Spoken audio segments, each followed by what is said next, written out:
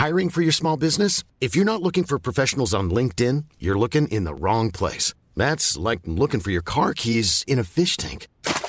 LinkedIn helps you hire professionals you can't find anywhere else, even those who aren't actively searching for a new job but might be open to the perfect role. In a given month, over 70% of LinkedIn users don't even visit other leading job sites. So start looking in the right place. With LinkedIn, you can hire professionals like a professional. Post your free job on linkedin.com/people today. Burrow's furniture is built for the way you live. From ensuring easy assembly and disassembly to honoring highly requested new colors for their award-winning seating, they always have their customers in mind. Their modular seating is made out of durable materials to last and grow with you. And with Burrow, you always get fast, free shipping. Get up to 60% off during Burrow's Memorial Day sale at burrow.com/ACAST. That's burrow.com/ACAST. burrow.com/ACAST.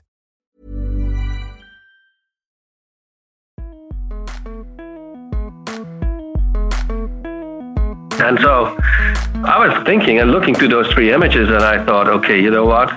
Miles Davis, trumpet player, he reinvented himself several times throughout his career. And for me, he's the kind of ultimate innovator in music. He also gave a platform for many young musicians to join his band and learn and become a coach and give them guidance. For me, Miles Davis was the innovator there. And then if you think about Sarah Vaughan, she's a singer. Well, if somebody can get into your soul by storytelling, then it is Sarah Vaughan. And so for me, that she represents that ultimate storytelling piece. And then Art Blakey is the drummer. And so he is, for me, representing timing and rhythm. And what is more important in innovation than timing? Hi, everyone. I'm Amy. I'm Jamie, and this is Clever.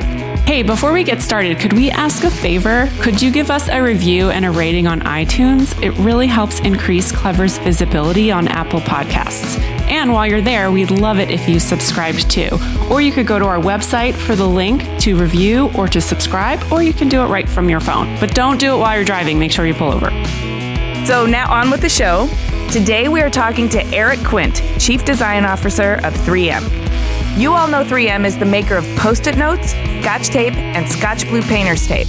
Also, sandpaper, spray glue, duct tape, safety glasses, dust masks, air filters, water filters, and Scotch-Brite sponges. And these are just a teeny tiny tip of the 3M iceberg. 3M is a science and technology innovation powerhouse that touches all facets of the built world. With 46 technology platforms ranging from adhesives and abrasives to ceramics and nanotechnology, and over 90,000 employees globally, 3M impacts industries like architecture and construction, aerospace, healthcare, transportation, school supplies, safety, and sports and recreation. Yeah, so it's a pretty big deal, right? Yeah. It's everywhere. Anyway, it's also a big deal that as of 2013, they committed to the idea that design thinking is as essential to innovation and customer experience as the technology, research, and science that enables it by creating the position of CDO. Eric Quint joined 3M to fill this critical role following a long and distinguished career at Royal Philips Electronics, where he evolved from designer to design leadership. We'll let him fill you in on the details because it's pretty fascinating, so let's talk to Eric.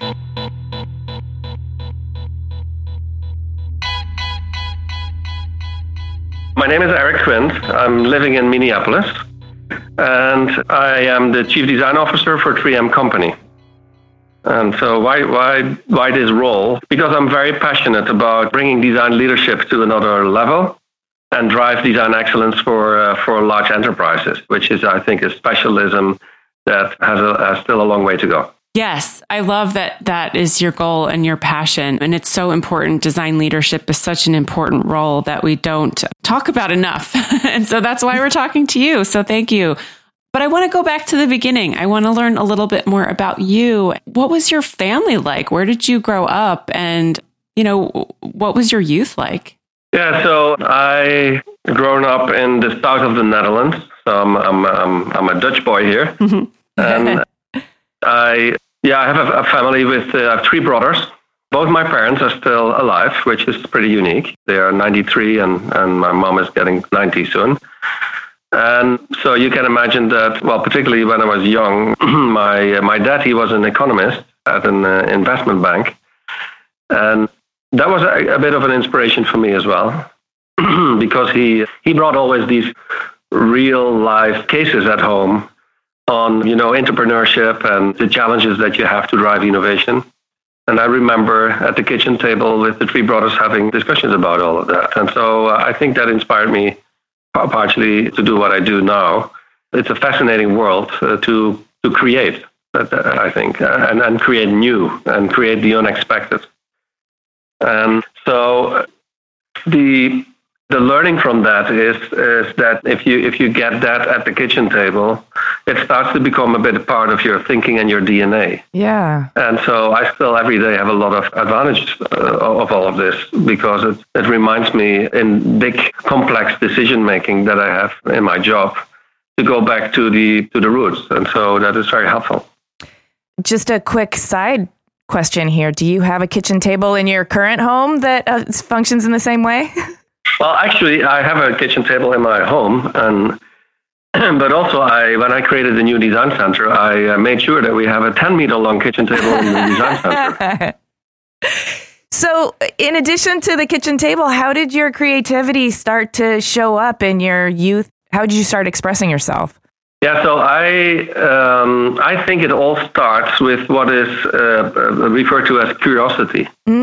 So it's just asking yourself the question of where things come from and how things work, and then that's the first part. The second part is then go and explore, and I think go and explore with courage, because I can tell you in some of these explorations things went completely wrong, where you think you can take apart a particular product and feel confident that you can put it back again, and then it doesn't work anymore. So, but all of that experimentation is, I think, giving you the learning of, doing it with courage and go and find out where the wonder comes from. And so I started to do that pretty early, and I was always making and creating things with, the Lego, of course, is a great example for everybody. But later I remember you had these first kits that you could build your own radio. And that was, I think, 9 years or so. And I built my first radio. And then later I built my first guitar. I was probably just entering on high school.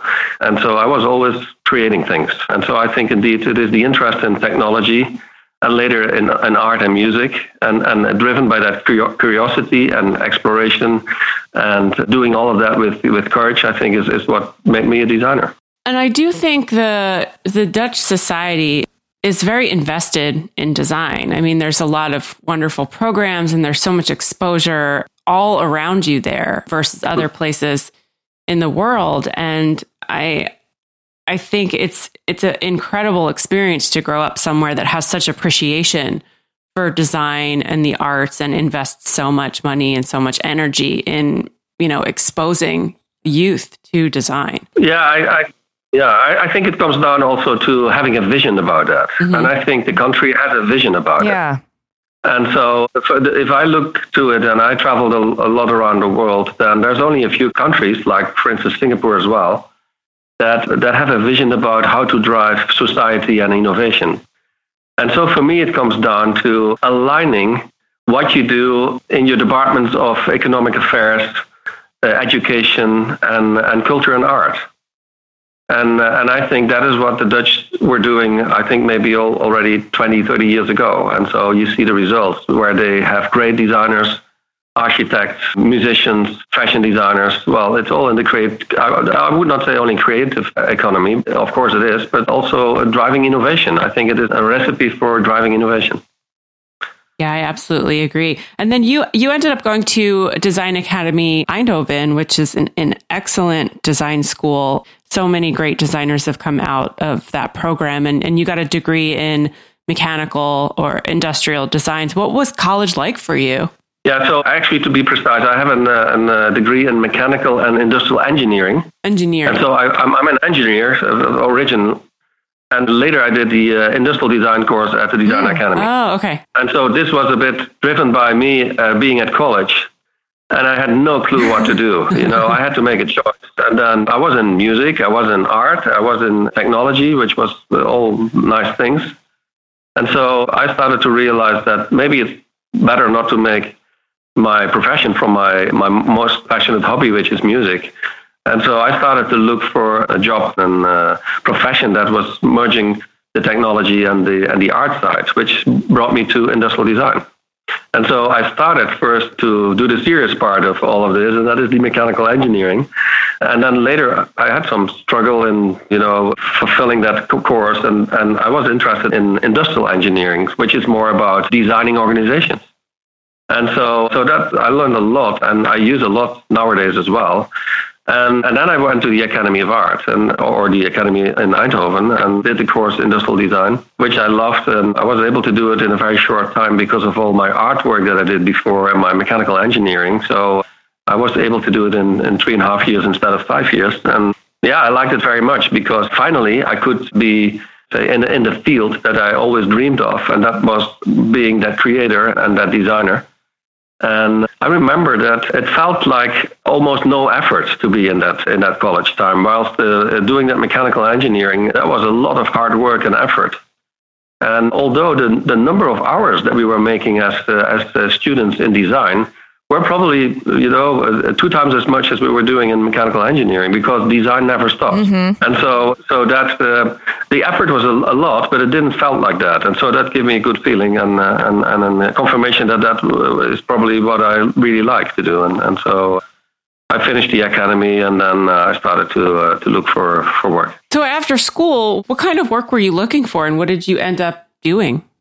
Well, yeah, that's interesting. If you do the academy in Eindhoven, and nowadays in many colleges, you have a kind of an exhibition where you present your work, and not only for the graduation show, but also as an exhibition that's a week up and running.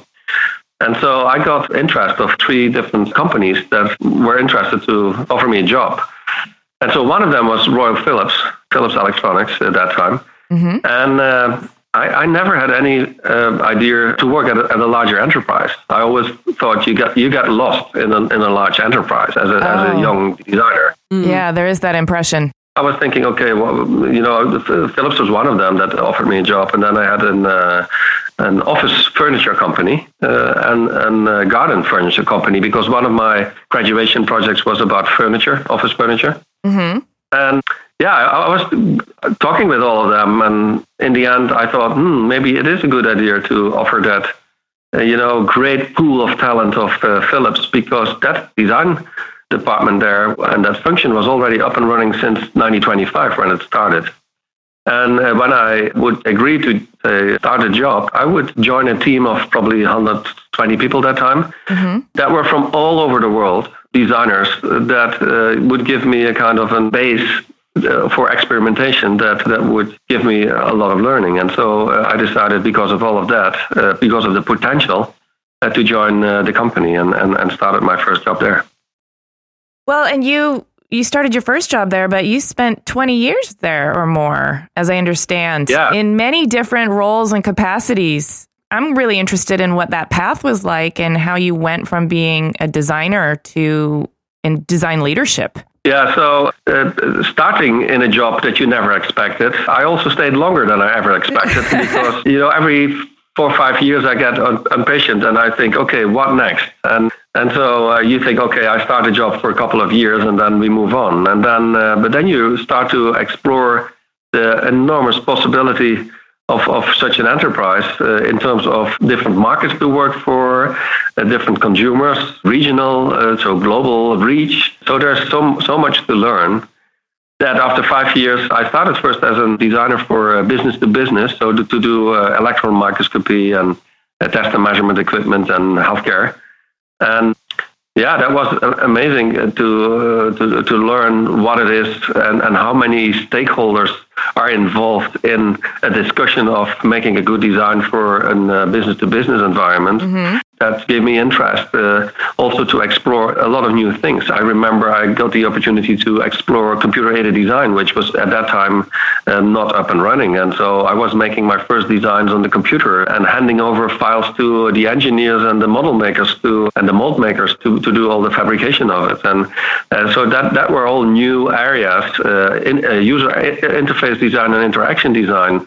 In that time, you could be a designer of everything. You were able to design the whole experience from the on-screen graphics, to the packaging, to the product, to the communications. And I enjoyed that a lot. So my philosophy started there already. That was in the mid-'80s, and managed, a total brand experience across all touch points. And the company allowed you to experiment in all of that. And that was great. And after 5 years of doing that, I started to do consumer lighting, and then I started to become a design manager in personal care. And I remember that somebody asked me the other day, so what did you do to get you on your career and where you are now? And I said, I have no idea. I just enjoyed. So the question was as if it was a planned process, very carefully planned. And I'm an opportunist, and I go with progress, and so I jump on opportunities that I feel happy about, and so I jumped on all of these opportunities. And my answer was actually half of the roles that I got, I created myself. That's design thinking at its best. Yeah.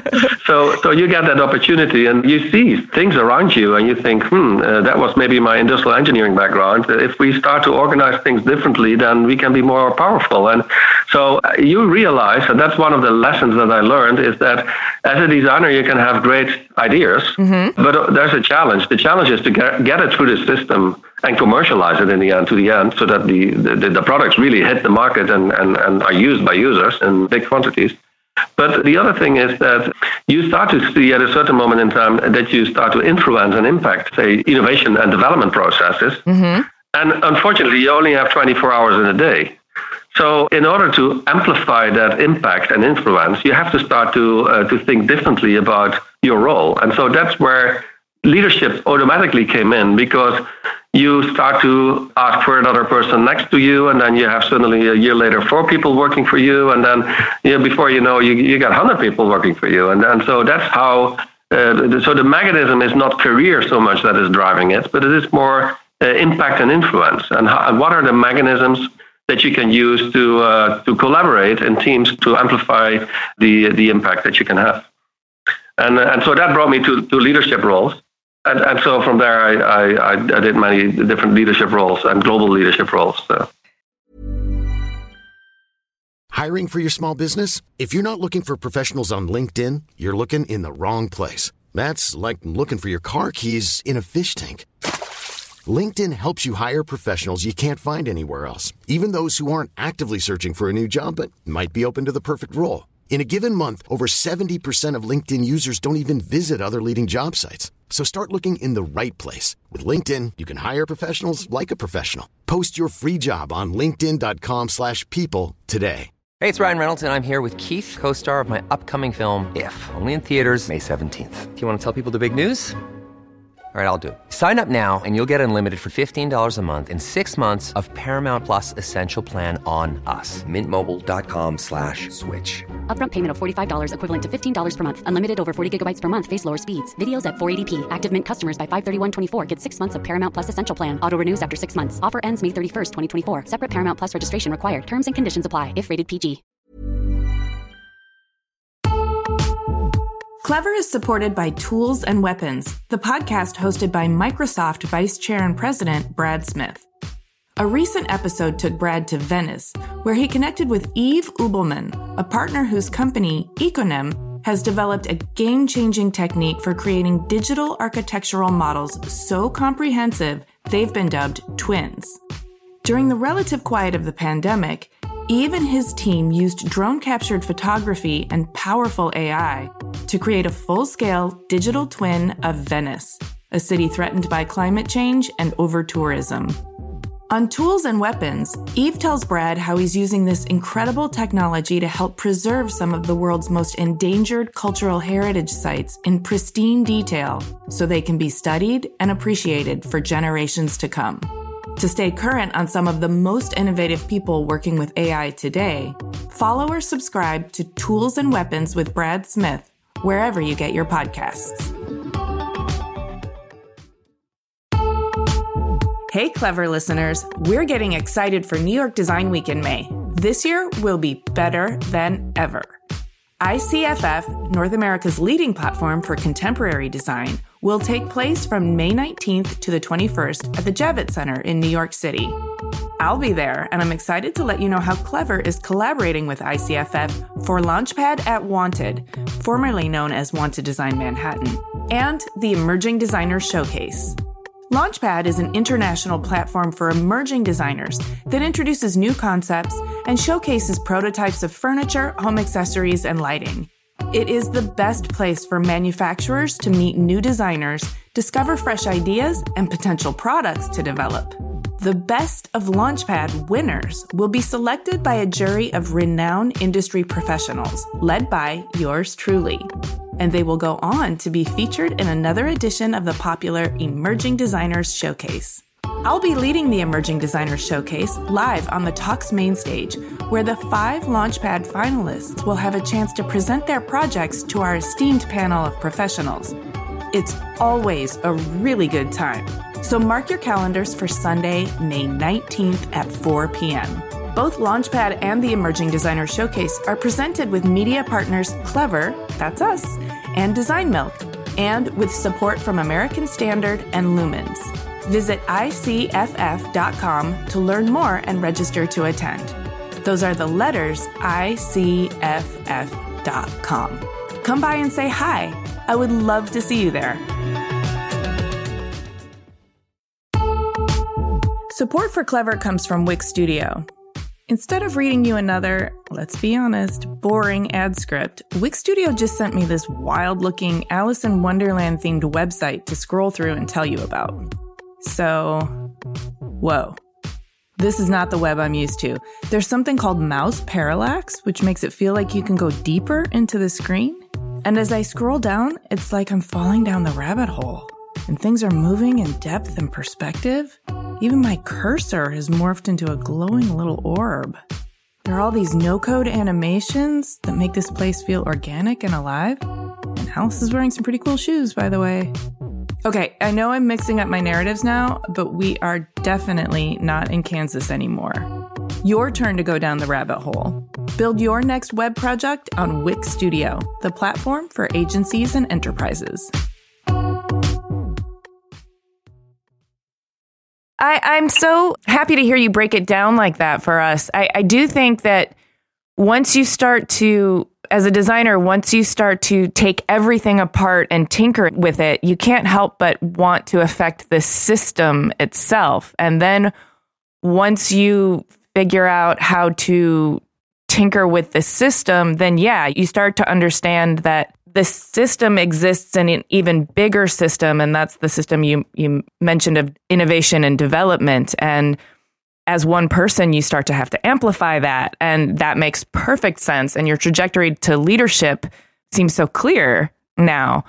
But I still want to wrap my head around. So in 2013, you joined 3M as Chief Design Officer, and I'm a huge 3M nerd. Like, I get very excited about space age polymers and nanotechnology and and all of this stuff. I've actually visited the campus, and it's definitely my most geek-tastic day ever. I loved it. Mm-hmm. But it's an enormous role. I mean, 3M is a huge company, and I wonder if you can help us, like in layman's terms, help us wrap our heads around just what that means for an innovation powerhouse like 3M. What does a chief design officer do? Yeah, so if you look to how my role is defined, then it's in fact driving design and creativity for the company globally, and make sure that we manage multidisciplinary teams and strengthen our innovation and brand experiences around the world. Well, that's one sentence. And that's a huge task in a company that is, more than 90,000 people, 70 countries, 5 business groups, 24 divisions, and then they have 46 technology platforms. But luckily, there's one common link here, and that is the one curious culture that the company has. And so that brings me back to my youth again, where I feel that connection going on. And so if you think about all of that and on all these high complex tasks, it is actually the challenge is to bring it back to simple things. And so what I did when I came on board, I realized that this is a heavy science technology company, And so one side of the brain is overdeveloped, and there's me and the designers come in and bring the other side of the brain and try to get a collaboration going and bring new thinking. Because for me, technology is an enabler. And so design is there to help to apply that technology in a meaningful way. And so that's what designers do. And so if you think about that, then what I started to do is first to create a vision, a clear vision. And that vision was helpful because I look at a vision as being the lighthouse. It helps you to understand where to go on the longer term. But then you can be very good in describing your lighthouse vision, but you have to break it down in steps and make a roadmap, how to get there. And so actually what I did is I applied design thinking to my role. Everything I have done is applying design thinking. So understanding who are my stakeholders, understanding what the complexity of the problem is and the opportunities are. And then all of that gives you input, discussions with many people to give you a kind of a roadmap and approach of how to tackle this in a highly complex environment where we have all of these people and businesses and markets that we work for and geographies. And so, design thinking is the key. And so when I started to reflect on that, I started to realize that, actually going back to my youth, it seems I have that kind of design thinking DNA that I apply all over the place, whether it is to me and my personal challenges that I now and then have, or whether it is on a job and doing a design project, or whether it is the design of an organization like I do now. And I'm also involved in designing and helping to apply design thinking in community enterprises, which is more the city, and you can even go bigger. I posted once a question as like who will be the next and the first chief design officer on country level, which is a minister probably somewhere. But I think that kind of thinking is, I think, valuable in many different places, non-profit, profit, community. But it is also, you can scale it up from very close to yourself on personal level to very big world topics. Definitely. And since you've been with 3M, you've done quite a bit. You oversaw the implementation of a new corporate identity. And now 3M has a brand new design center, which I hear is very exciting and awesome. And we'd love to come visit. Yep. Thank you. I would love to hear about what you're focused on now. But actually, before we do that, can you just talk a little bit about the new corporate identity and the design center and how you were involved in that, and then tell us a little bit more about what you're doing now? Yeah, so if you think about me being in that role, I see a lot of challenge with many other leaders in putting design on the agenda in an appropriate way. And so I use what I refer to as the 3 A's, which is the A of awareness, appreciation, and ambassador. So you can have an expectation that you have, and you want to create, of course, excitement with your colleagues across the organization. But, you cannot expect them being an ambassador if they do not appreciate what you do. And they cannot appreciate what you do if they don't have any awareness of what you do. And so it all starts where I see a lot of designers go wrong. They are having high expectations on that ambassadorship, but they totally forget about explaining what design is about, or what design is doing, and how design can create value, and how we can collaborate together. So the theme that I introduced was referred to as collaborative creativity, because that's, for me, equal to design thinking. Design thinking is solving things together, complex things together, take people and users as the center for creating the insights that is driving you to the best solutions. And you run it in a very creative way. And of course, you use a lot of Post-it notes by doing all of that. Well, I'm sure those are very abundant in your office. Yeah, they are. But anyhow, so you are in that role, and you are driving all of that. And then so you look to your roadmap, and you come into the company, and you have a few observations about how fragmented the company is in terms of their brand and how many opportunity we have there. And so all these things that I have done so far are all things that are contributing to the longer vision. So that means that it was a great opportunity that the company created a new vision with the new CEO that we got that started a year before I started. And that new vision was great and was talking about improving people's lives more or less and using our technologies and products and innovation to do that. But, you can have that great vision, but it is also important that you link that vision to a brand platform and to an identity. And so if you are able to do that, then our own colleagues can better internalize all of that and can really act on it. Mm-hmm. So I had a great collaboration with the chief marketing officers, and we worked together as almost two partners in crime here to create that new brand platform, which was science applied to life. And then we created a visual system around it. And that was for me a great opportunity to show to a global organization the impact of design, because when that was launched, the impact was all over the world because we created guidelines and frameworks and did training sessions. And that was a great opportunity to put the design function out there and show the impact. And that was a measurable impact as well. I remember we did the first year introduction, and then Interbrand was ranking us. And we went, I think in that year, 1 billion up in our brand equity. Just because of the fact that we were managing our, let's say, brand more thoughtful. And they wrote a great article about it because we were then the one of the top 10 risers in the ranking. And so they were writing a story about that and said, hey, what all of these great companies have in mind, the top 10 on the list, as well as the ones that are rising so fast, is that they put design at the center of their strategy. And it is not about design as aesthetics, but it is design as a strategy. Yeah. And so I'm big on that. It is not on the aesthetics. Designers, that's implicit. Get over it. We can make beautiful things, but it's all about the strategy. Yes. So it's what and how can we strategize design to create the best value for our customers as well as for us as a company as well. And so we were in that kind of momentum. And then we were growing the team because when I came on board, we had maybe 20, 25 people, and we have now 140 people, and they needed to have a place. And so I was talking to the company and say, hey, scientists need laboratories, and administrative people need offices, but designers need a design house, a studio.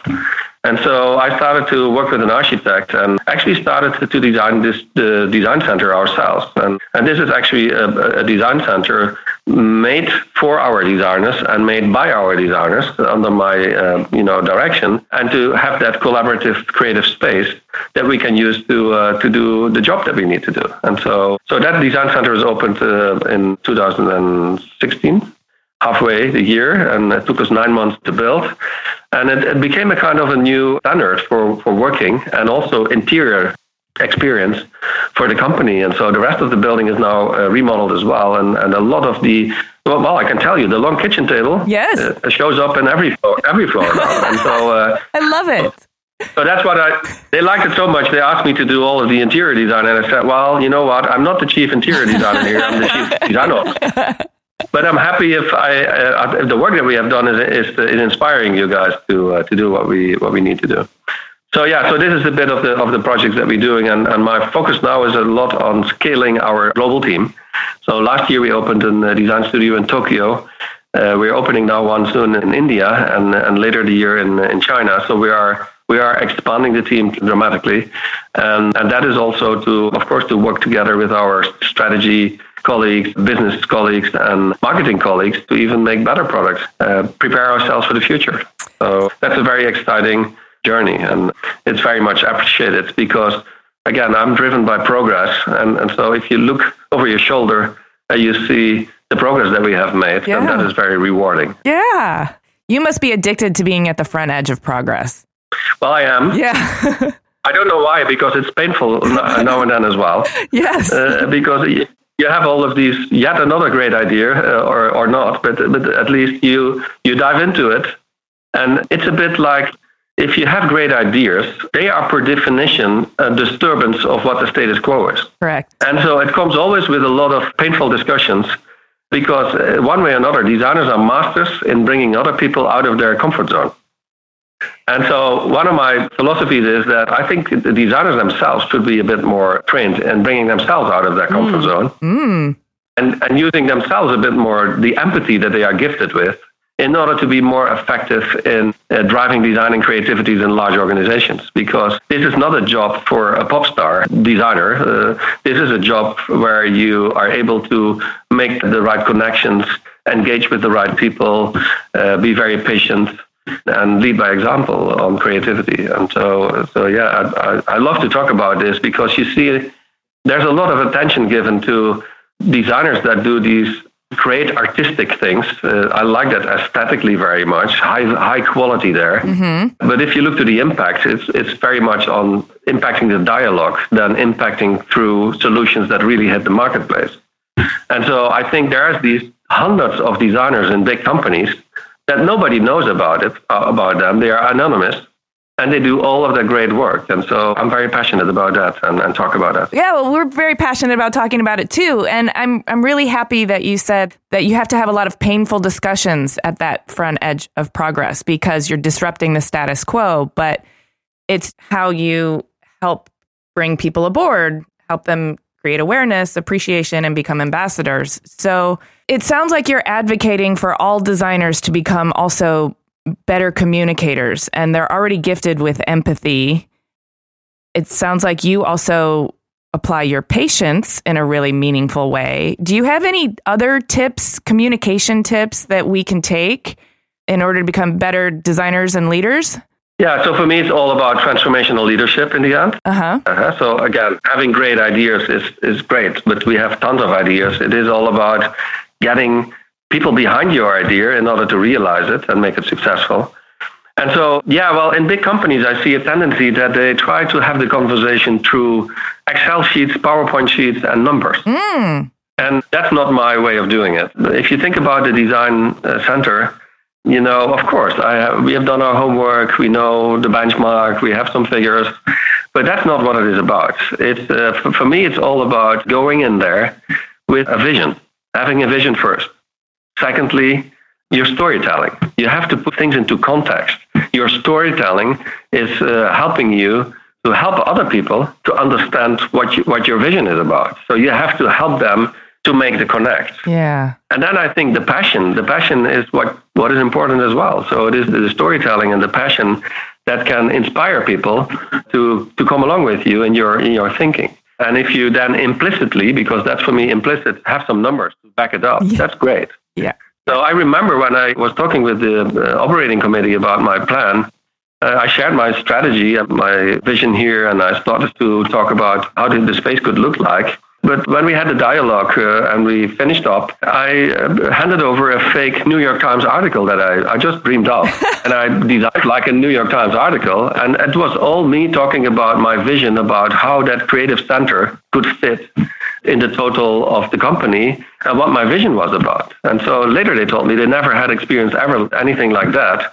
And that was another inspiration for them to get information about my vision and where I wanted to take the company going forward on creativity and design.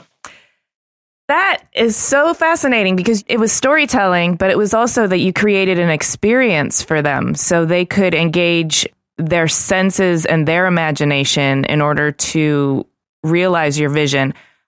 I also love that you said passion because I'm a firm believer that passion can't really be faked and it's totally contagious. It's more contagious than almost anything. And if you're able to communicate your vision with passion, and I don't mean theatrics, I just mean with that internal authentic flame burning, then people are more inclined to listen and more inclined to feel your passion. It's an intangible. It's what you say, creating the experience. Yeah, yes. We do it all the time on behalf of our customers, but if we would apply it to ourselves, like the empathy to connect with our colleagues in a different way, and use the storytelling to inspire and be authentic in your passion, then that is, I think, the cherry on the cake. That said, you need to have your numbers anyhow there. And I think what I see designers do too often is they start to try to connect by imitating and copying the behavior of their business people. Yeah. And that's not good because they lose all the essence of what a designer is about. So don't try to connect by being the same as the partners that you want to connect with.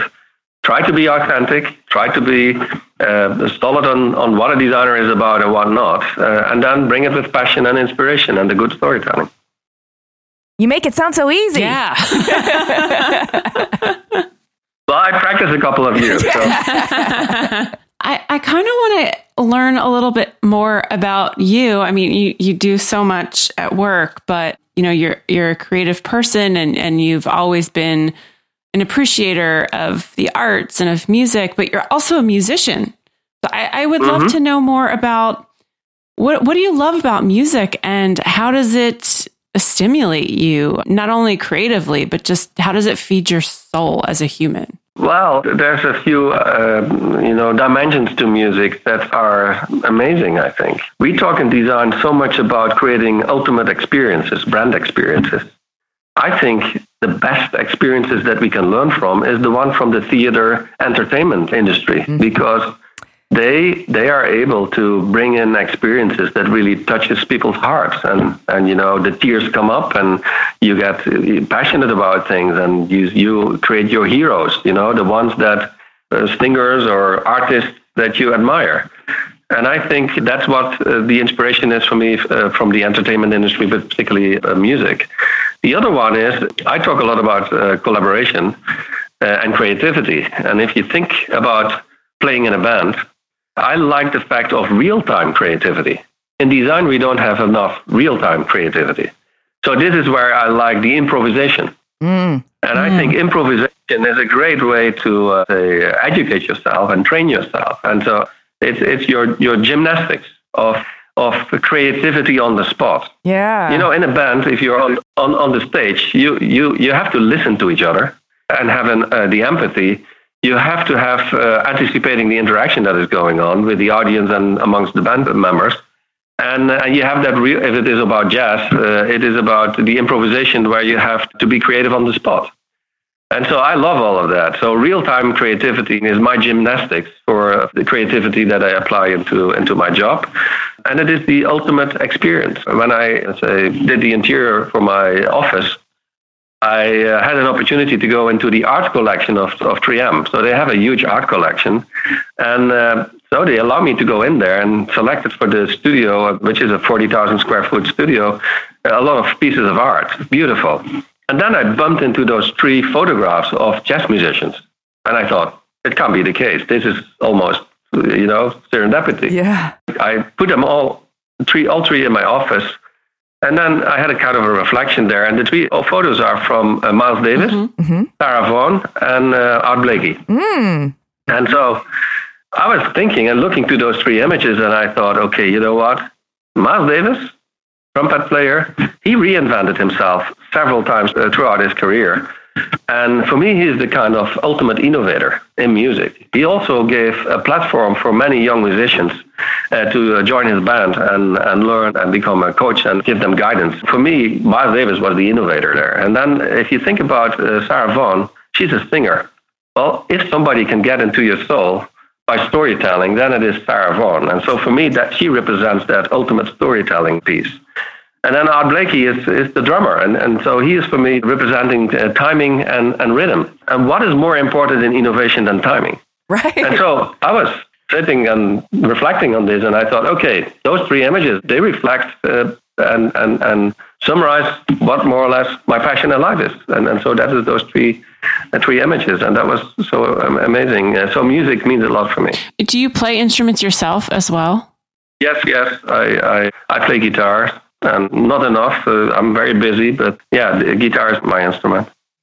Nice. What kind of music do you typically like to play? Is it rock or? It is jazz. Improvised. I'm doing improvisation already since I was a young kid, 17, 18. I never was really in a band. I always was a guest in a band and played all my way around. I couldn't stick to one band. It was too limiting for me. And so I like Brazilian jazz music, Hot Club de France. It's all improvisation. Wow. Yeah, that's interesting. When I was a couple of days in the company, they asked me a question. That was a broadcasted interview, and they asked me a question about my music. And I said, well, I'm a jazz guy, and maybe it's also reflected in my leadership style. And so the way I look at it, you can have a sheet of music, and you can be asked in a symphony orchestra to play every single note and interpret it in the best way emotionally, which is a tough job, but not my job. And so I said, well, I'd rather give my team the key of the music and the rhythm in order for them to flourish, instead of giving them a sheet of music and ask them to play every note. So that's a bit the way I look at what music means for me and how I bring music forward to my team. And I use a lot of music stories in explaining what we need to do in design as well. I love that analogy. Just giving people the tools that they need to be creative and still be who they are. Yeah. But use their own skill set to improvise. Yeah. You're not utilizing your talent to its highest potential if you're telling them what to do. The way you're getting the most out of them is giving them the space to improvise and giving them the support and the tools to do that, but also the encouragement and the collaborators and the culture of the improvisational atmosphere. Well, that's the essence of innovation, I think, and driving innovation and creativity. Because, with the experiment and the improvisation, you run the risk that you go completely wrong. Mm-hmm. So in an innovative culture, you'll allow people to make mistakes and learn from it. And that's everything that is linked to design thinking as well. Design thinking is do quick exercises, bring it back to your customer and learn from it, and then maybe you have a failure.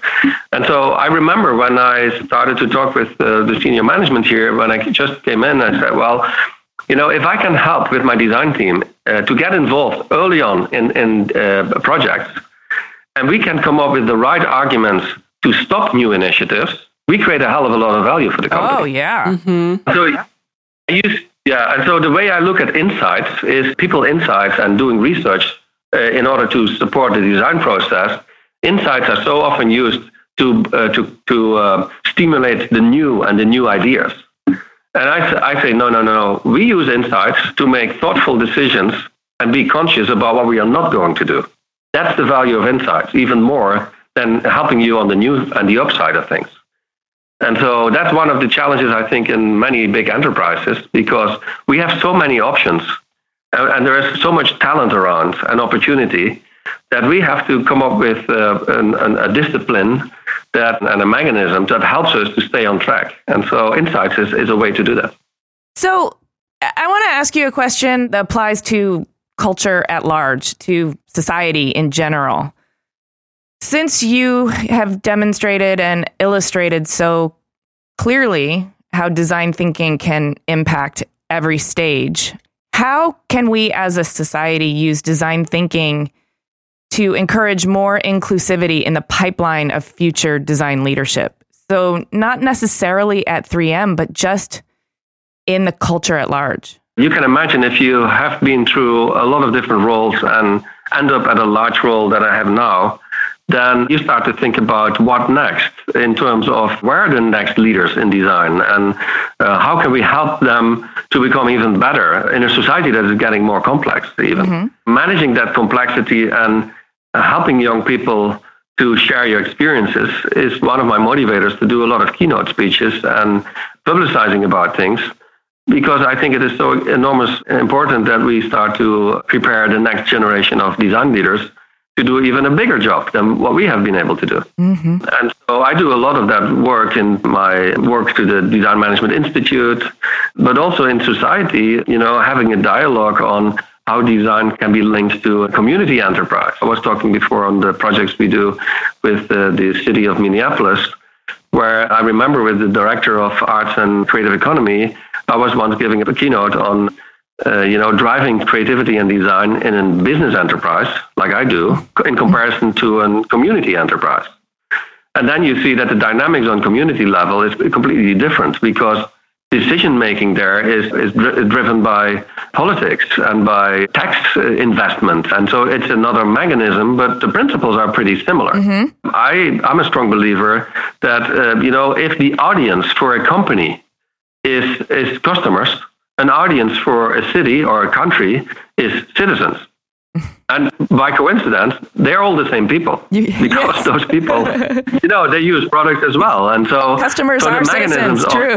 and the other way around. Yes. And so what you see is that I think you can use the principles of design thinking and design leadership and in all of these circumstances to make a better world in the end.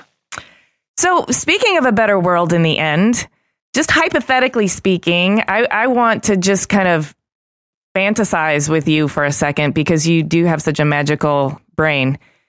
If you were to take your wildest idealism and focus it like a magic laser beam onto a single issue that's affecting the world, what one thing would you solve so that future generations just don't even have to deal with it? Yeah, that's a difficult one, but I would refer to scarce sources like water and air and food and energy. So if you think about circular economy and sustainability, these are all big topics. And so I think if designers can help to be more thoughtful in using or reusing our sources, that would be great. And I think that is one of the major tasks of future designers and young designers. I think you see a lot of passion with young designers about that as well, because they are pretty aware of all of this. Mm-hmm. And so there's not unlimited availability of all of that. And so I think that would be great if designers can contribute to that. The other thing is, I think if you think about how to contribute to it, another passion I have is diversity and inclusion. Mm-hmm. So the only way to be effective is, in my opinion, to be inclusive. And so make sure that if you work on these big world challenges, that we do it in an inclusive way and with a lot of diversity thinking in there, so that we make sure that we're not getting too limited on our solutions, but start to think big in getting the solutions tackled in the right way. Because it's not the real solutions we are not going to solve in little single corners around the world. These challenges ask for community and multicultural approaches that hopefully give the right answers. You're going to have to build a kitchen table that's like 60 miles long. Probably, yeah. Food Connect. So that's always a great way to connect with people. Yeah, absolutely. I'm interested to know what's coming up that you're really excited about that you can actually talk about. Yeah, I'm very excited about one project, which is a big project, and that is what I call our innovation centers. So go back to the new brand platform that we introduced in 2015, which is called Science Applied to Life. And so if you think about science, that's what we are as a company for more than 100 years. And so we have really best-in-class scientists and an R&D community. If you think about life, then we have great innovation centers where we connect day in, day out. We have actually 55 innovation centers that are connecting with our customers in the field every day. And then if you think about the Apply To, I mentioned already before, the design center, and designers are the ones that are connecting the great technologies with the life part with people. And so I'm very excited about the innovation centers, because when I came in, my observation was they were sure not on brand because we didn't have any global corporate identity. And there was a lot of different storytelling going on. And so I started a project where I came up with an idea where I said, well, maybe it should be less sharing the scale of our things that are our products and focus more on the scale of our thinking, because we have 91,000 bright minds in the company, and they can help our customers and our consumers to do a better job and improve things. And so we are going to open soon, at the end of this month, a new customer innovation center that is based on that new principle, and is a great space where we can bring 3M to the world and the world to 3M in order to have the dialogue about how we can collaborate and improve lives around the world. And so that concept is a blueprint for many of them to follow. And I always said, if you are a global company, let's make sure that we tell our story in a consistent and a high quality way. And so that Innovation Center for me is a representation of a new way talking about our company, where we do not start with the technologies. Again, these are the enablers. It starts with the mega trends and the world's challenges that we have and the challenges of our customers that we have, in order then to collaborate and use all of that brain power and the solutions that we have to progress. And so I'm very excited about that project.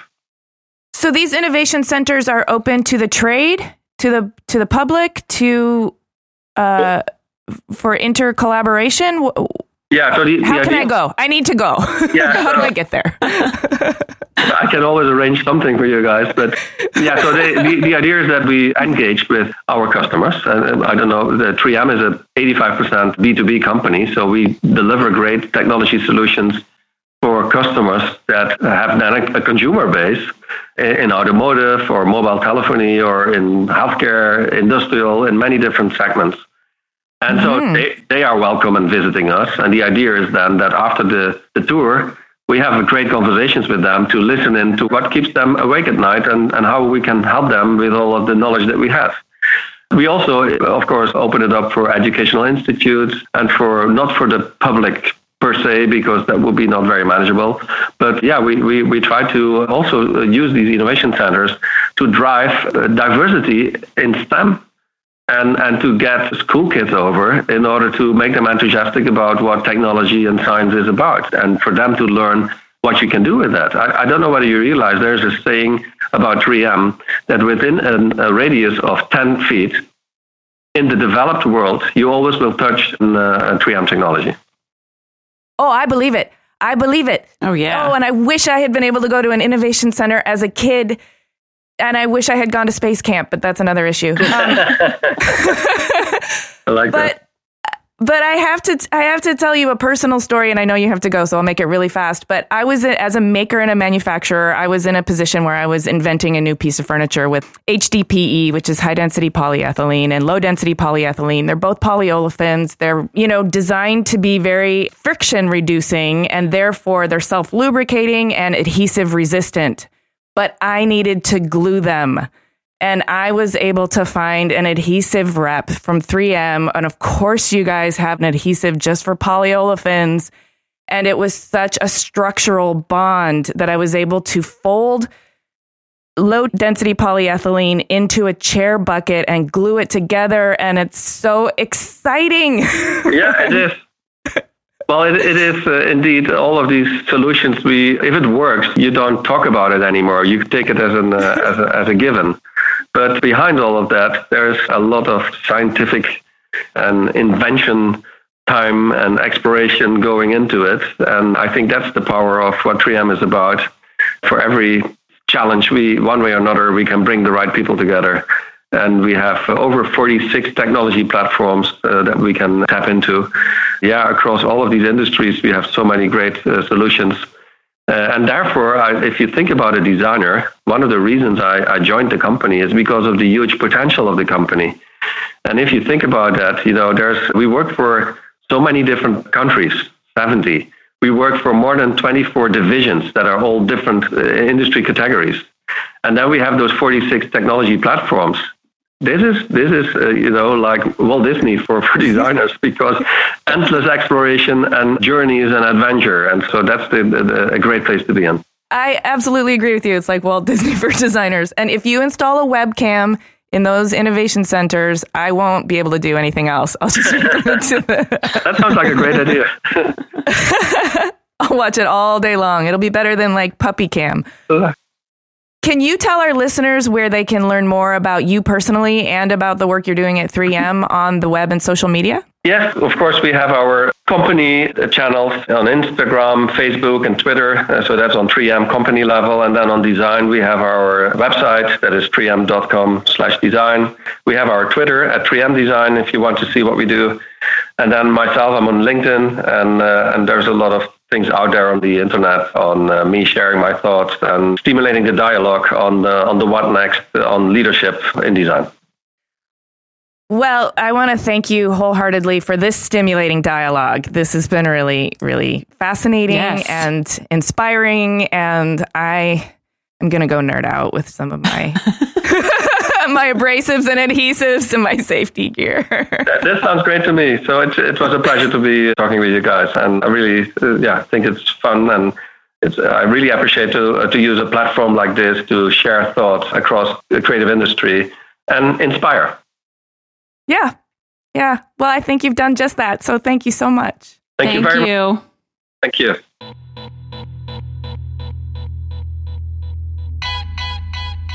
Holy fuck, Jamie. I'm sorry. I'm totally spazzing out right now. Oh my God. It's like I'm excited. Yes, I'm so excited. You're so excited about adhesives. I've never heard anybody talk about adhesives the way that you talk about them. Well, it's not even that I'm like a glue, like I'm sniffing glue all day. It's just that I was so excited that I found a solution to make something that didn't exist before. And 3M was able to support me in finding that solution. Mm-hmm. And then also they had already, been doing the science that created the solution that led to my solution. Mm-hmm. And honestly, he's when he said you can't, when he talked about 3M products being within a 10-foot radius? Mm-hmm. When you think about anything that's man-made, the reflective lettering on your street signs, it's the abrasives that were used to make your countertop, it's the safety gear the countertop contractor wore to prevent breathing in the particulate, it's the glazing on your windows, it's the film that keeps those ultraviolet light out, mm-hmm. it's the adhesives that are holding skyscrapers, rocket ships, and airplanes together. Yeah, it's this unseen thing, and a lot of times you don't even know it's there. Or it's underappreciated. But then when you really do need to look for a solution and it's already there or they're developing it, you feel a sense of relief that somebody is there still pushing forward. Yes. Even for the things that aren't instantly noticeable or immediately life-changing. Yes. And I have asthma, so they, in a very real way, have helped me be a maker, which is really, by its very nature, hard on your respiratory system. But I have so much confidence in the 3M respirators and particulate masks that I can live and work and maintain my own health condition. I don't know. I'm getting super TMI. But anyway, but it does. It makes a big difference. It really does. Yeah, it makes a huge difference. And I have confidence in that science that's backing it up. But more than anything, I thought what Eric Quint just did for us is he gave us that storytelling language that we all need to help wrap our heads around how design can really impact at the DNA level. When he talked about those 3 jazz mm-hmm. musicians and broke it down to innovation and mentorship, to Sarah Vaughan being the storyteller who gets inside your soul, to Art Blakey with the rhythm and the timing, I was like, yes, mm-hmm. okay, now this is something everyone can understand. Mm-hmm. And that passion was there too, because I'm clearly got a little infected. Yeah, I liked his 3 A's, the awareness, yes. appreciation, and ambassador. I was so excited when he said that because I immediately thought about motivational posters and that those 3 motivational posters should be in every office. But I agree. When you have people working with you or for you and they're not fully understanding what they're doing or why they're doing it, or they don't know what you're doing, mm-hmm. they really can't go out into the world and be that ambassador, and they can't fully appreciate what they're doing and the role that they're playing in this whole thing. So communication is incredibly important in leadership. And I think he broke it down in a way that was very easy to understand. And it seems so simple, but when you're in it every day, sometimes it's really hard to make sure everybody knows what's going on and why you're doing what you're doing and the effects of what you're doing on life. and the future. And I think it's really important to make sure that you don't lose that when you are leading a group of people down a path. They need to know what's going on and why they're doing it and what the left hand and right hand are doing. And and what the motivation is for you.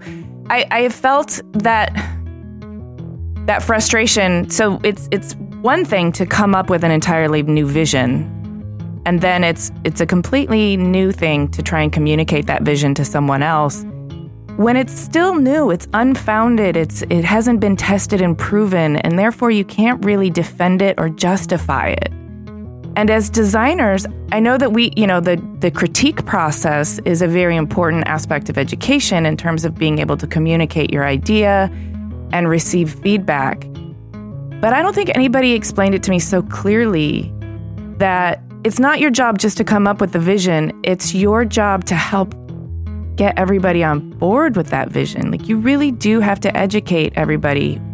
And that education is a big part of the design process. Yeah, I totally agree with that. And I think once you know more, you can kind of see your place in the ecosystem and see your value in the process and appreciate that, and also appreciate everybody else who's working on the project with you. Okay, I'm going to get a coffee mug with the 3 A's on it.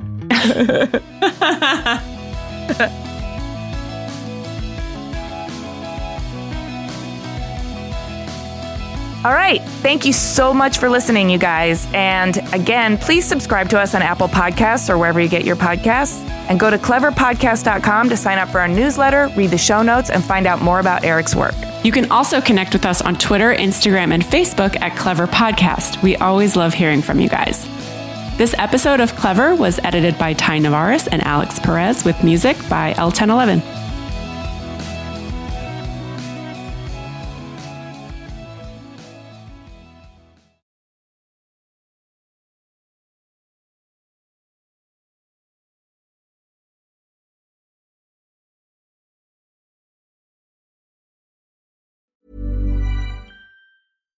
Hi, I'm Daniel, founder of Pretty Litter. Cats and cat owners deserve better than any old-fashioned litter. That's why I teamed up with scientists and veterinarians to create Pretty Litter. Its innovative crystal formula has superior odor control and weighs up to 80% less than clay litter. Pretty Litter even monitors health by changing colors to help detect early signs of potential illness. It's the world's smartest kitty litter. Go to prettylitter.com and use code ACAST for 20% off your first order and a free cat toy. Terms and conditions apply. See site for details. Planning for your next trip? Elevate your travel style with Quince. Quince has all the jet-setting essentials you'll want for your next getaway, like European linen, premium luggage options, buttery soft Italian leather bags, and so much more. And is all priced at 50 to 80% less than similar brands. Plus, Quince only works with factories that use safe and ethical manufacturing practices.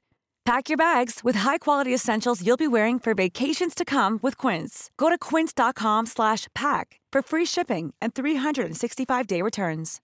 Imagine the softest sheets you've ever felt. Now imagine them getting even softer over time. That's what you'll feel with Boll & Branch's organic cotton sheets. In a recent customer survey, 96% replied that Boll & Branch sheets get softer with every wash. Start getting your best night's sleep in these sheets that get softer and softer for years to come. Try their sheets with a 30-night guarantee. Plus, get 15% off your first order at bollandbranch.com. Code BUTTERY. Exclusions apply. See site for details.